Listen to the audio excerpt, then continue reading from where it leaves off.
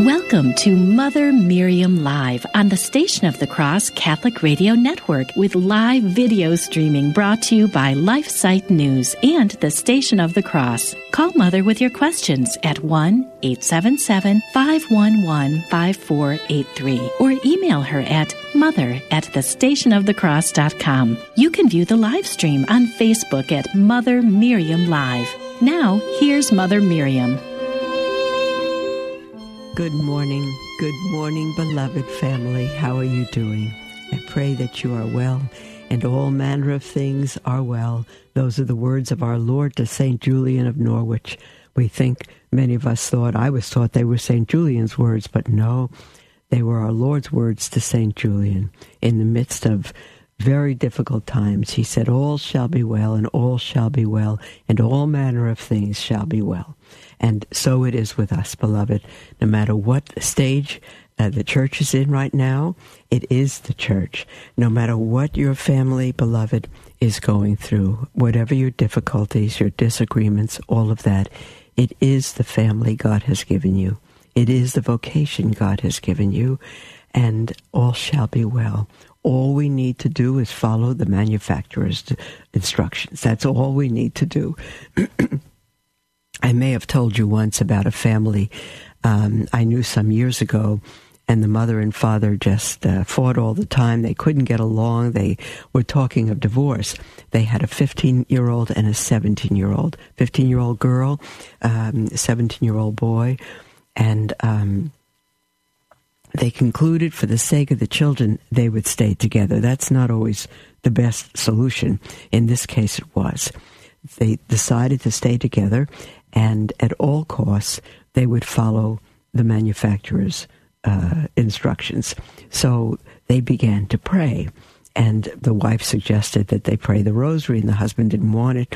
It's just not as easy, generally, for men to pray, especially with their wives, especially out loud. And he finally agreed, okay, they'd start with 1 decade of the rosary.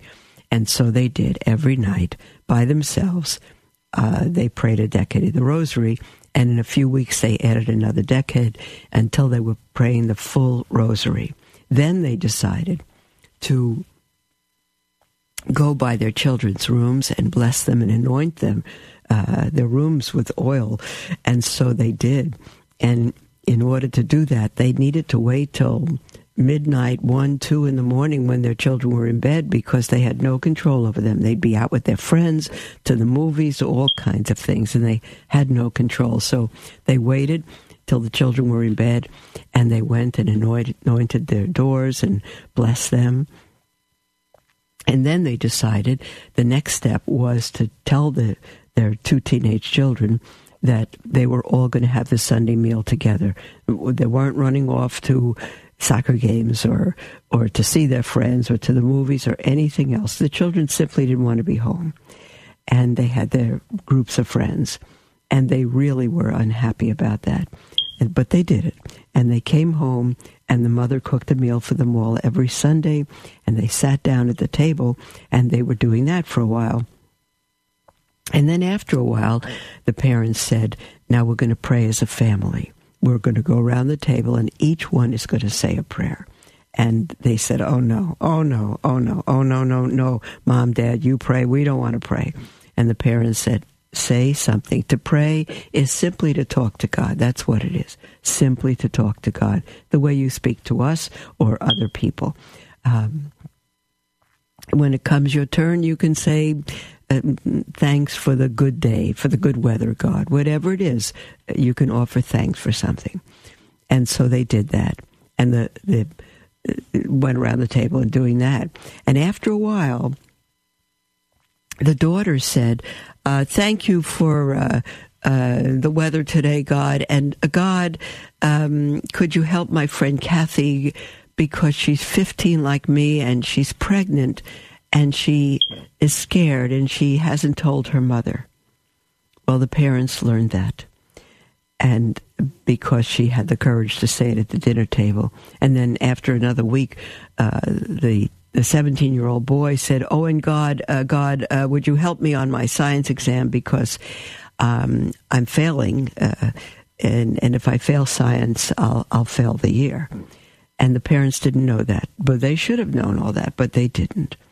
And they began to learn about their children's lives, and they began to be a family, and they came together.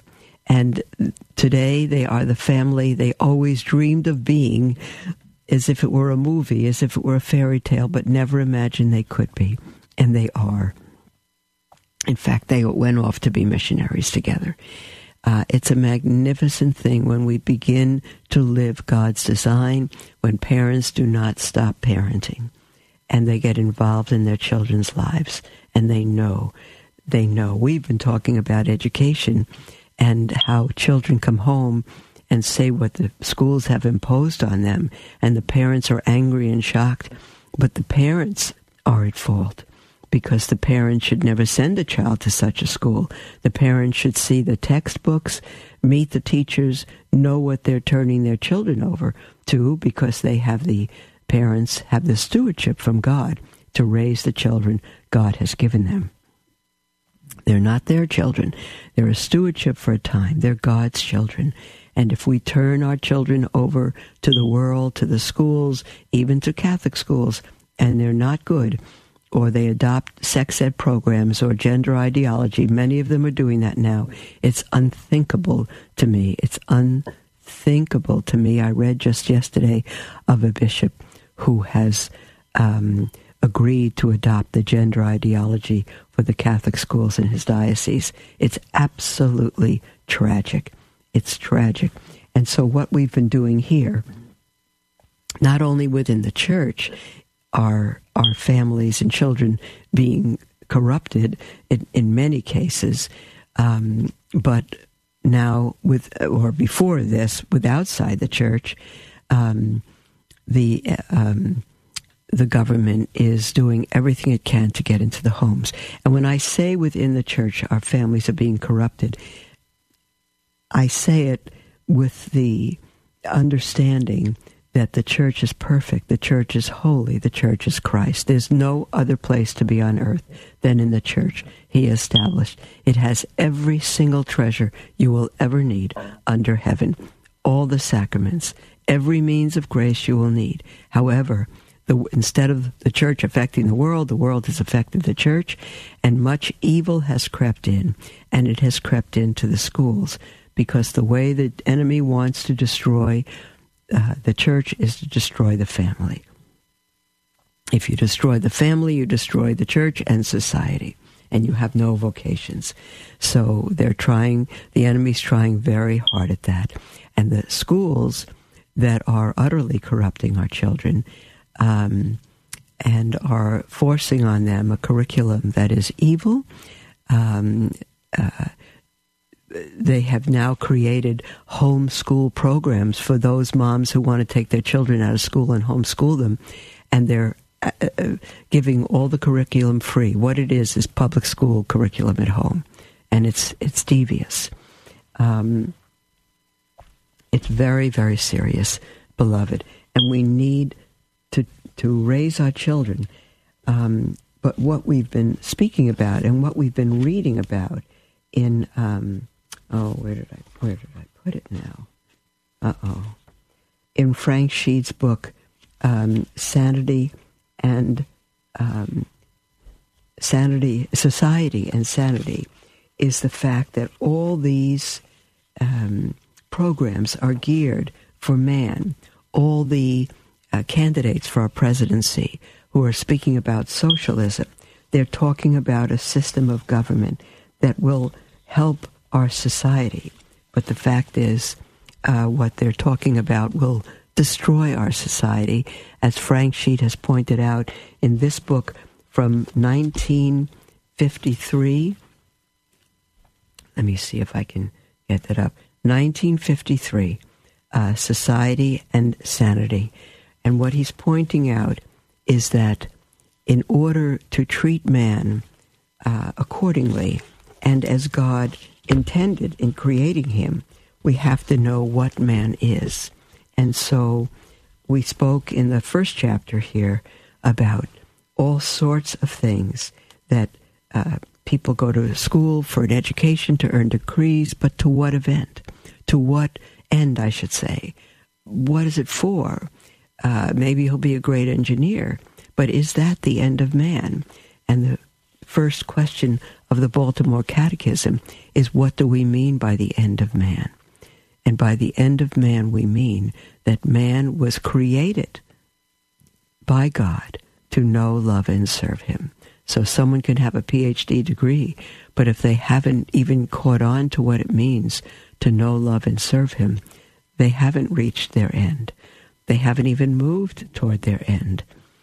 And the main problem that Frank Sheet points out is that we don't know what man is. What is a man? You ask someone, what is a man? Well, he's a man. He's a human being. He's a man. That's what he is. But what is he? What is he? We can define a cat, an animal with 4 legs and little fur and characteristics of a cat. But what is a man? What is a man? Why is he here? What is his purpose? Why is he created? What is his end? Why did God create him? And so now we come to chapter 2, which we haven't answered in the first chapter, and the title of that is Man Essential. And Frank Sheet writes, our civilization, the one that used to be called Christian and is now called Western, is based upon the idea our ancestors had of what man is. That idea was clear, strong, universally accepted. They arrived at it not by looking at man, but by listening to God.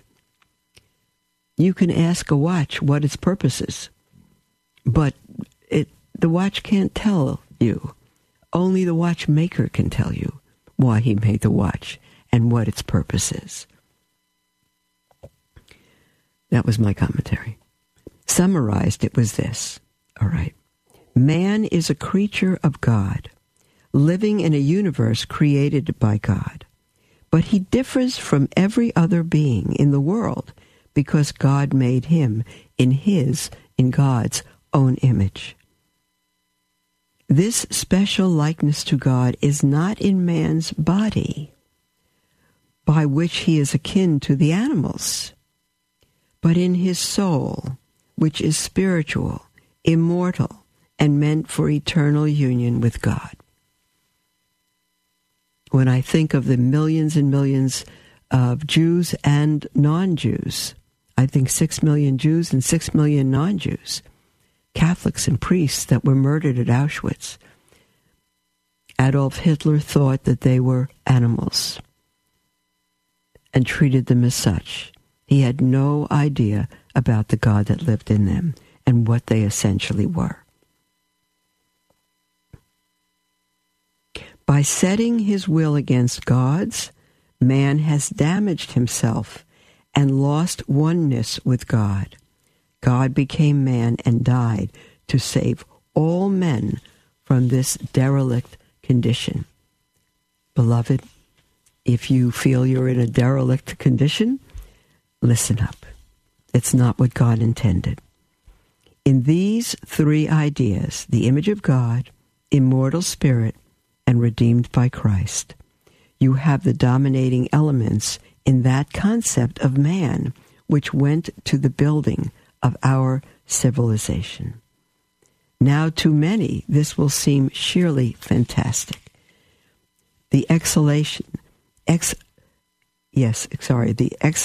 of a myth which has curiously managed to survive from a simpler world, or better, has not quite managed to die in a world that has no use for it.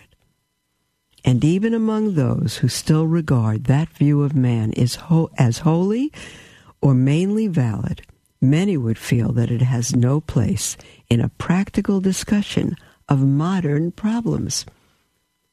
I'll stop there to tell you that I recall someone who used to call me for counseling all the time, and for problems, not professional counseling, just to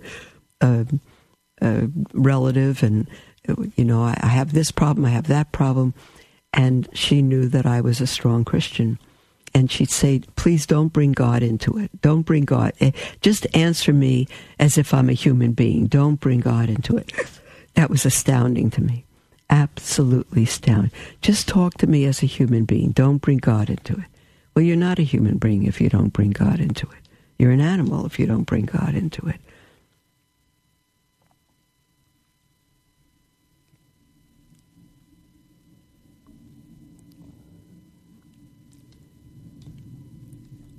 Let me just read that sentence from the beginning. Even among those who still regard that view of man as wholly or mainly valid, many that were made in God's image, many would feel that it has no place in a practical discussion of modern problems. Can you see that? Can you see the candidates for president talking about God's will for our life? All of that? Why he created us? That we're made in his image? Could you see that discussion? They'd be laughed off the stage. But this, at least, is no argument against it.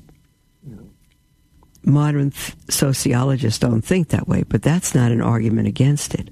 Considering the appalling mess in which the world is, and this is 1953, beloved, 2 bloodbaths in a half-century and another in a horrifying prospect, one cannot approach the way modern sociologists think with any very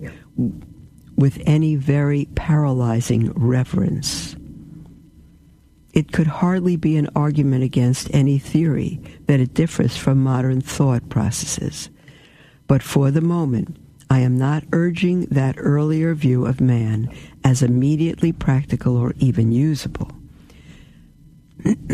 Though I think, and shall try to show later in this book, that it is uniquely both. I merely say that a great civilization was built upon it, that civilization is now in agony. Death throes, maybe. Birth throes, maybe.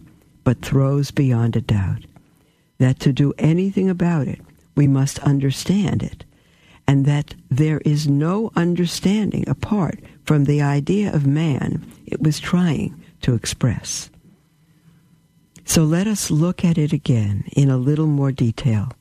No idea has ever been so dynamic, at once so revolutionary, and so powerful for constructing a way of life. Even one who does not himself hold it should see that the effort to grasp it must be made. Must be made, beloved. So put your thinking caps on, and we'll go through this venture together. It's the answer to life, beloved.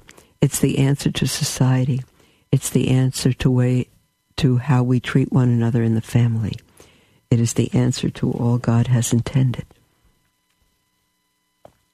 We can bypass it. We can say, I don't have patience for this. Well, then we remain as we are, which is in very bad shape. Frank Sheed says, take the first phrase, man is made in the image of God. This might mean anything according to the view of God involved. And how we look on God has to do with much of our understanding.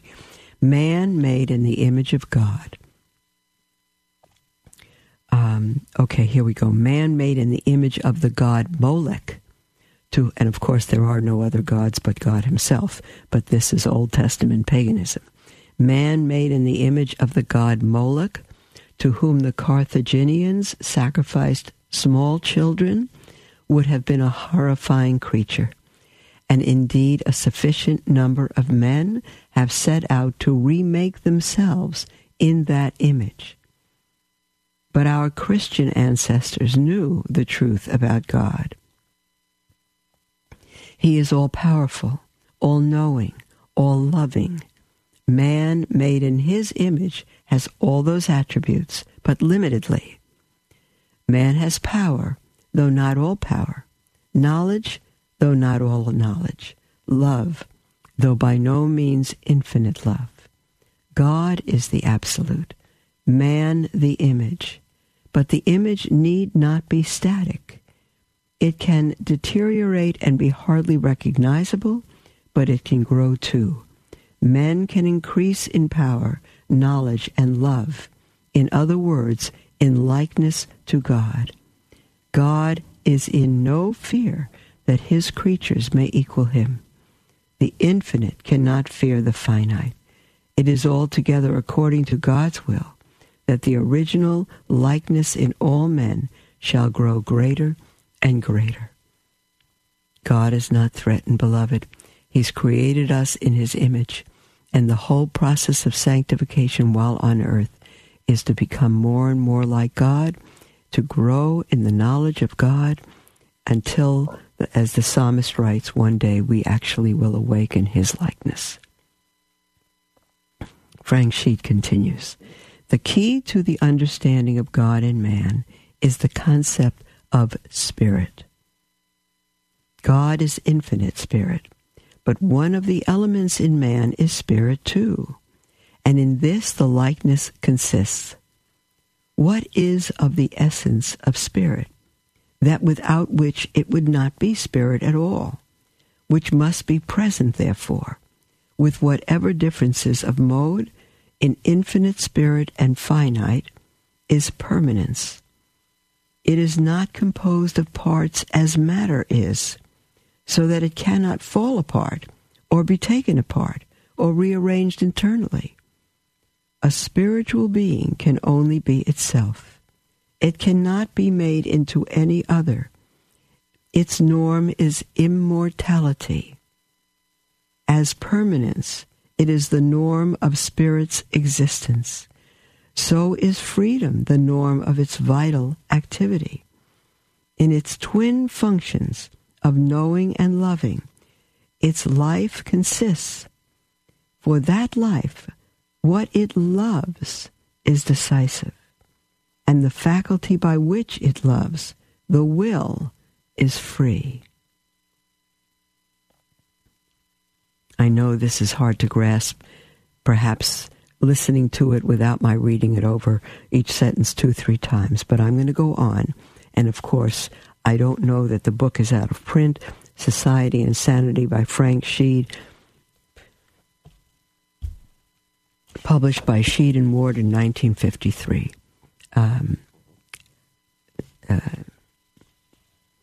I don't know that it's out of print, and if it is, you can still get it. Man was made by God. I think this was used in seminaries, beloved, when seminaries were what they should be. Man was made by God for union with himself. The finite spirit is to come to a total union with the infinite spirit, in which man's knowing power will be an immediate, never to be broken contact with infinite truth, and man's loving power in a contact as close with infinite goodness. And in this contact, it will remain itself, not losing its identity in the mightier reality, but conscious of God and conscious of itself as now at last his perfect image. What am I? I am made in the image of God. No one of the religions that consecrate, No one of the religions that concentrate wholly upon spirit to the contempt of matter has ever so glorified man's spirit. For all of them see only extinction, or at any rate the extinction of personal consciousness as its higher goal, its highest goal. And just as none of the religions of pure spirit glorify spirit as does Christianity, which sees man as spirit united with matter, so none of the philosophies that dismiss spirit and stake all upon matter so glorify the body. For Christianity, the body is sacred, being lifted by the intimacy of its union with the soul out of mere earthliness. earthiness and has a place in man's eternal destiny. One can hardly reproach the materialist for not giving the body sacredness, since materialism lacks that concept, knowing only the profane. Beloved, try to take in what you can of this. It is so important. This is what you should be speaking to your daughters about when they want to walk half naked through the streets, and to your sons about when they want to abuse a woman. There's the music for our break. Beloved, call in during the break or after with anything on your heart, toll free, 1-877-511-5483, or email at mother@thestationofthecross.com. We'll be right back.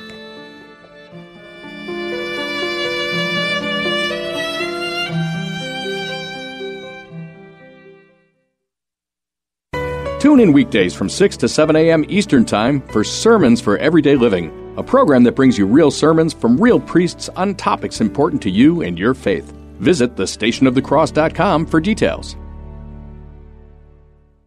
Love learning more about the church, but confused or disheartened by the struggles we are facing today? Follow LifeSite News Catholic on Facebook, Twitter, or sign up for LifeSite Catholic emails and stay up to date on the constant stream of news about the Catholic Church. Our church is in a time of crisis, and we as laity have a responsibility and a duty to educate ourselves and stay true to the faith. LifeSite News Catholic is dedicated to keeping the laity informed and educated. To follow us, go to Facebook or Twitter and search LifeSite News Catholic. As Mother Miriam always says, we must live as if it were true. Dominus et vobiscum, et cum spiritu tuo, benedictus et Domino.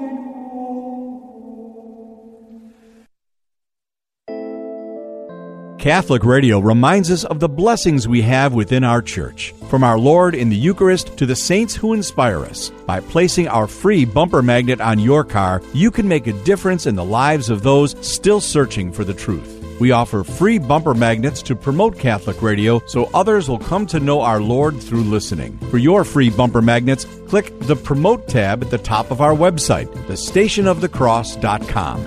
That's thestationofthecross.com. Then click the Promote tab at the top of our website. Thank you for sharing Catholic Radio wherever your journeys take you.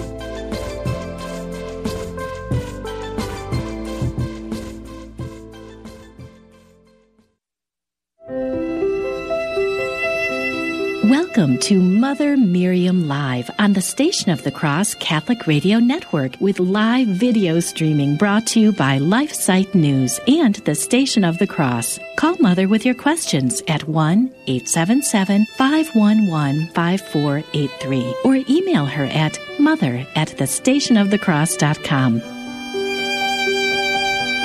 Welcome back, beloved, to Mother Miriam Live on the Station of the Cross and LifeSite News. I'm thrilled to be with you, and we have a whole half hour to ourselves. You're free to call in with your name or anonymously with anything on your heart. And the toll-free number to call or text is 1-877, 511-5483, or email at mother@thestationofthecross.com. We have Mary on the line. Are you there, Mary? Yes. Hi, dear. Hi. How are you doing? Hi. Good. Thank you. How are you? I'm wonderful, thank you. I'm getting over a little cold here. You probably can all hear that, but I'm doing just fine. Great. Tell me your question, Mary.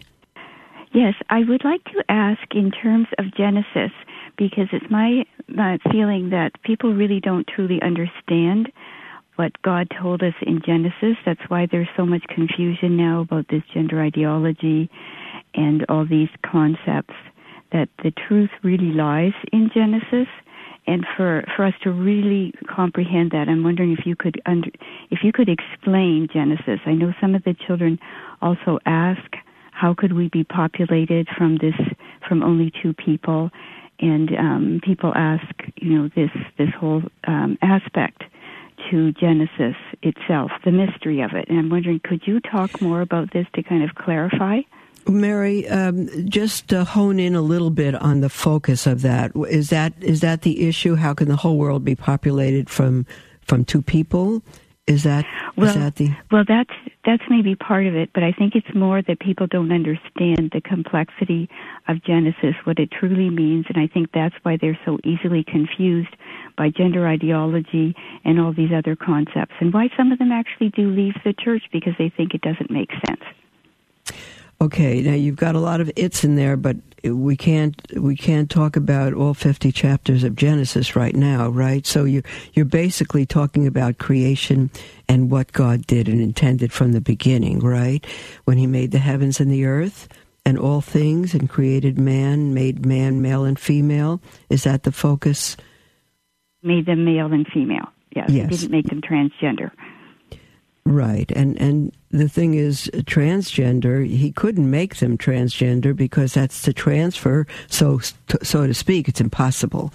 But physically, from one gender to another, and God didn't do that. He made male and female, that's it. He made man, and made man, that is to say a human being, and He chose the word man for that. Man, He made a human being and made him. He created the human being both in two species, the male and the female, and that's it. Two genders, I should say, male and female, and told them to populate the earth.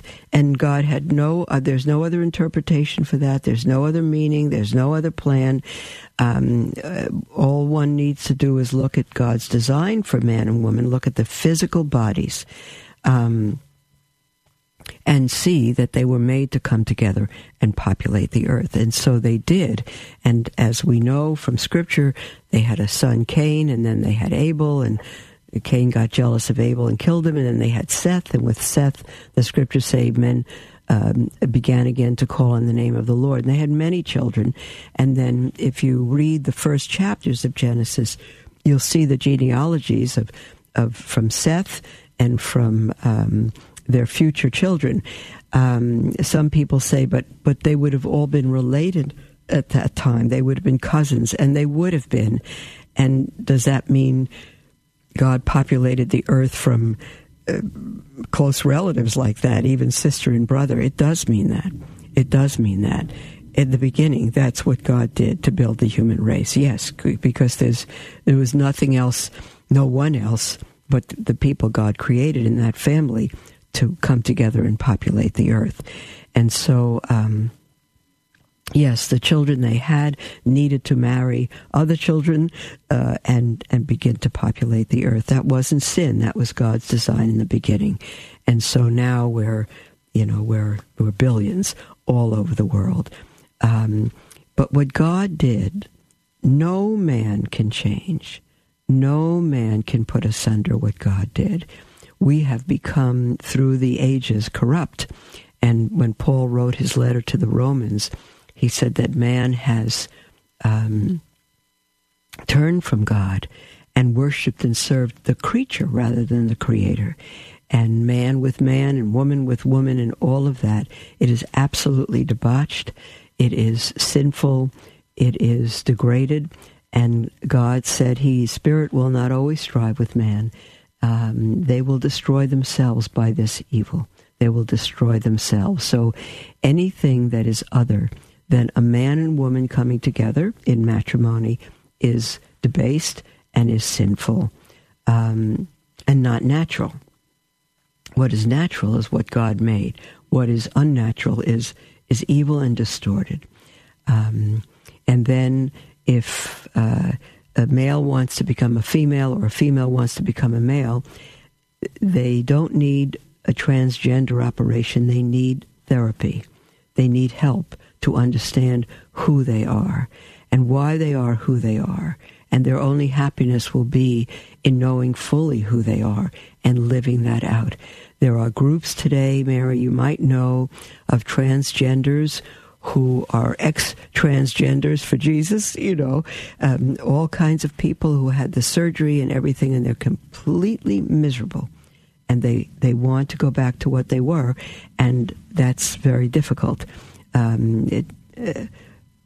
don't know what that involves, but they've learned the evil and the unhappiness of recreating or trying to recreate God's design. It cannot happen. You can perform surgery on a boy to make him a girl. You can perform surgery on a girl to make her a boy.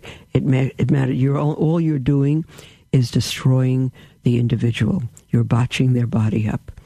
But the boy remains a boy and the girl remains a boy. Nothing can change God's design. All we can do is destroy it. Thank you, Mother. Is that what you were getting at, Mary? Yes. I think people need to hear that. Yeah, they do. Again they do. And again. Again and again. I don't think they understand it always the first time. They need right, to hear it. I agree with you.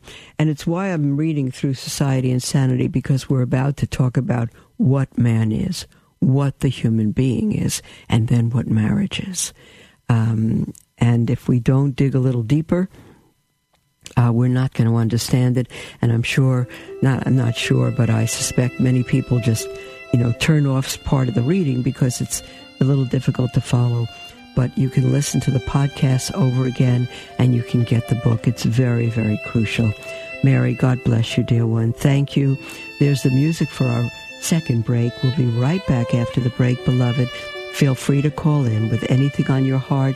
Toll free 1-877-511-5483 or email at mother@thestationofthecross.com. We'll be right back.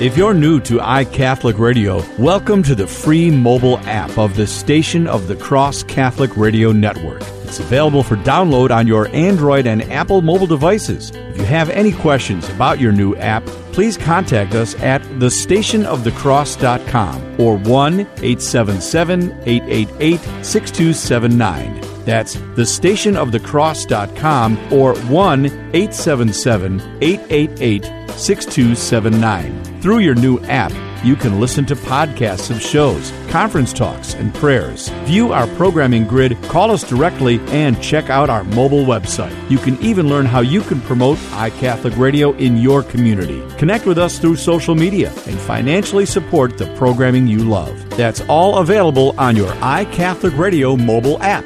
Thank you for joining our iCatholic Radio family, proclaiming the fullness of truth with clarity and charity. Are you having a hard time keeping up with all that's going on these days in the Vatican? Did you know that LifeSite puts out a monthly print news magazine in beautiful full color? Our magazine, Faithful Insight, gives you all the most important coverage from Rome and lets you read it away from the computer, phone, or tablet. It summarizes dozens of new happenings down to the essentials, but provides full analysis on all the most important developments. Faithful Insight brings you the coverage of the Vatican that you know and expect from LifeSite in a different form. It has received high praise from cardinals, bishops, priests, and faithful who want to stay abreast of the most crucial battle in our time, the battle for the soul of the Church. Subscribe today at faithfulinsight.com, and may God bless you.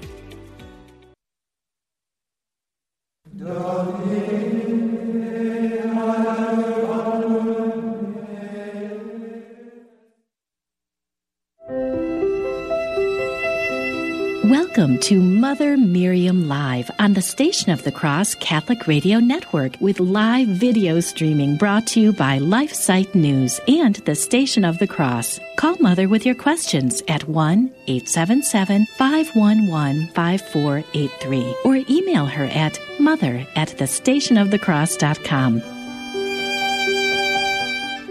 Welcome back, beloved, to Mother Miriam Live. I'm thrilled to be with you, and this is our last segment. It's a little over 15 minutes, and you have time to call in with anything on your heart if you wish, toll free or text 1-877 511-5483, or email at mother@thestationofthecross.com. We have an email from Christina from Ohio who says, "Hello, Mother. I just discovered your show within the past week and have been binge listening to past episodes. I, too, am a convert to Catholicism as of 2014. Welcome, Christina. That's wonderful. Interestingly," she says, "I considered converting to Orthodox Judaism when I was discerning a return to faith.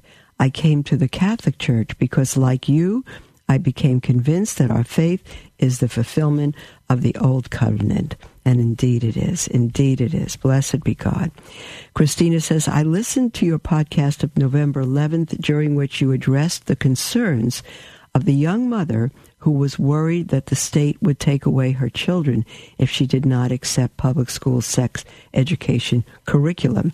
Now I'm going to interrupt Christina's email to say, in case the woman who emailed is still listening or listening to this podcast, I tried to look up what you call the Equality Act. I see the Equality Act. I've seen it online, but I have not read where it says that if you as a homeschooling mom do not accept the public school's sex ed curriculum, that your children will or even might be taken from you. I haven't found that anywhere, and I'm going to beg you, if you're listening, or anyone else, if you know of that or can find it, that you email it to me. Email it, mother@thestationofthecross.com. I would greatly, greatly appreciate that. Christina goes on to say, while there are various ways in which homeschooling families could deal with such a possibility, I would suggest that she and others who are interested in homeschooling regulations become members of the Homeschool Legal Defense Association, and it's abbreviated by its letters HSLDA. Maybe it's pronounced HELSDA, I'm not sure. HSLDA, Homeschool Legal Defense Association.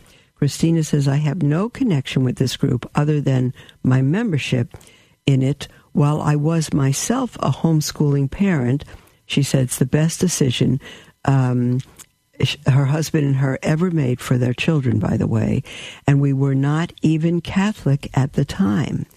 HELSDA, she said, HSLDA, is Protestant. I didn't know that. She said it's Protestant in its faith orientation, but is open to all homeschoolers, whatever their faith or lack thereof. They are the most reliable source that I know of for information about the laws and regulations governing homeschooling in each state. Well, if that's true, I thank God for them, but make sure your curriculum comes from a very good traditional Catholic source. Christina says they also have an active advocacy program in which they work to get out in front of laws like the one the emailer was concerned about. Sometimes they have successfully lobbied to prevent such laws,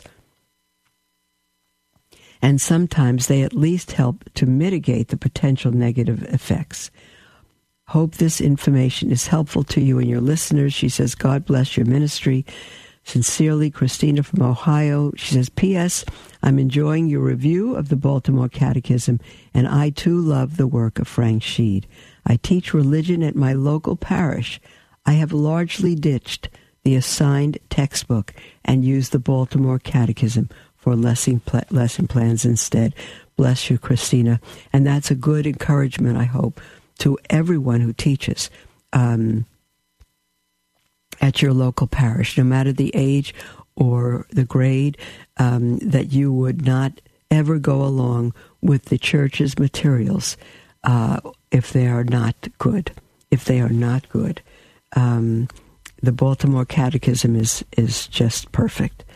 We have an email from Brandon who says, Mother, it appears that my marriage of 11 years is coming to an end. Oh, how I hate to hear those things.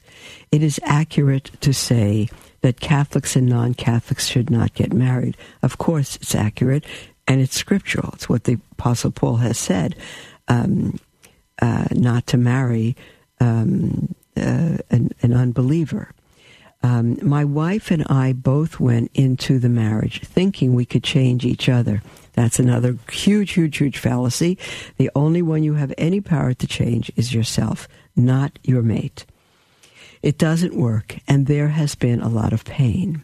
I have found so much consolation in your program and understand so much more about my Catholic faith. I am sorry most for being a bad Catholic. Excuse me for this yawn. Is there any advice you can give on how we should separate our children and how I should continue to educate my children about Catholicism? Thank you so much for your clear-cut and unambiguous answers and explanations. This is what we need. Thank you, Brendan. My dear brother, I cannot give any advice on how you should separate your children. I don't believe you should separate them at all. Absolutely not. I don't know how old they are, but I don't believe they should be separated. They're from the same flesh and blood, and I believe they should stay together. So they all should be with you, or they all should be with their mother. I know one case where the 4 children stayed together and simply went back and forth between mother and father every other week.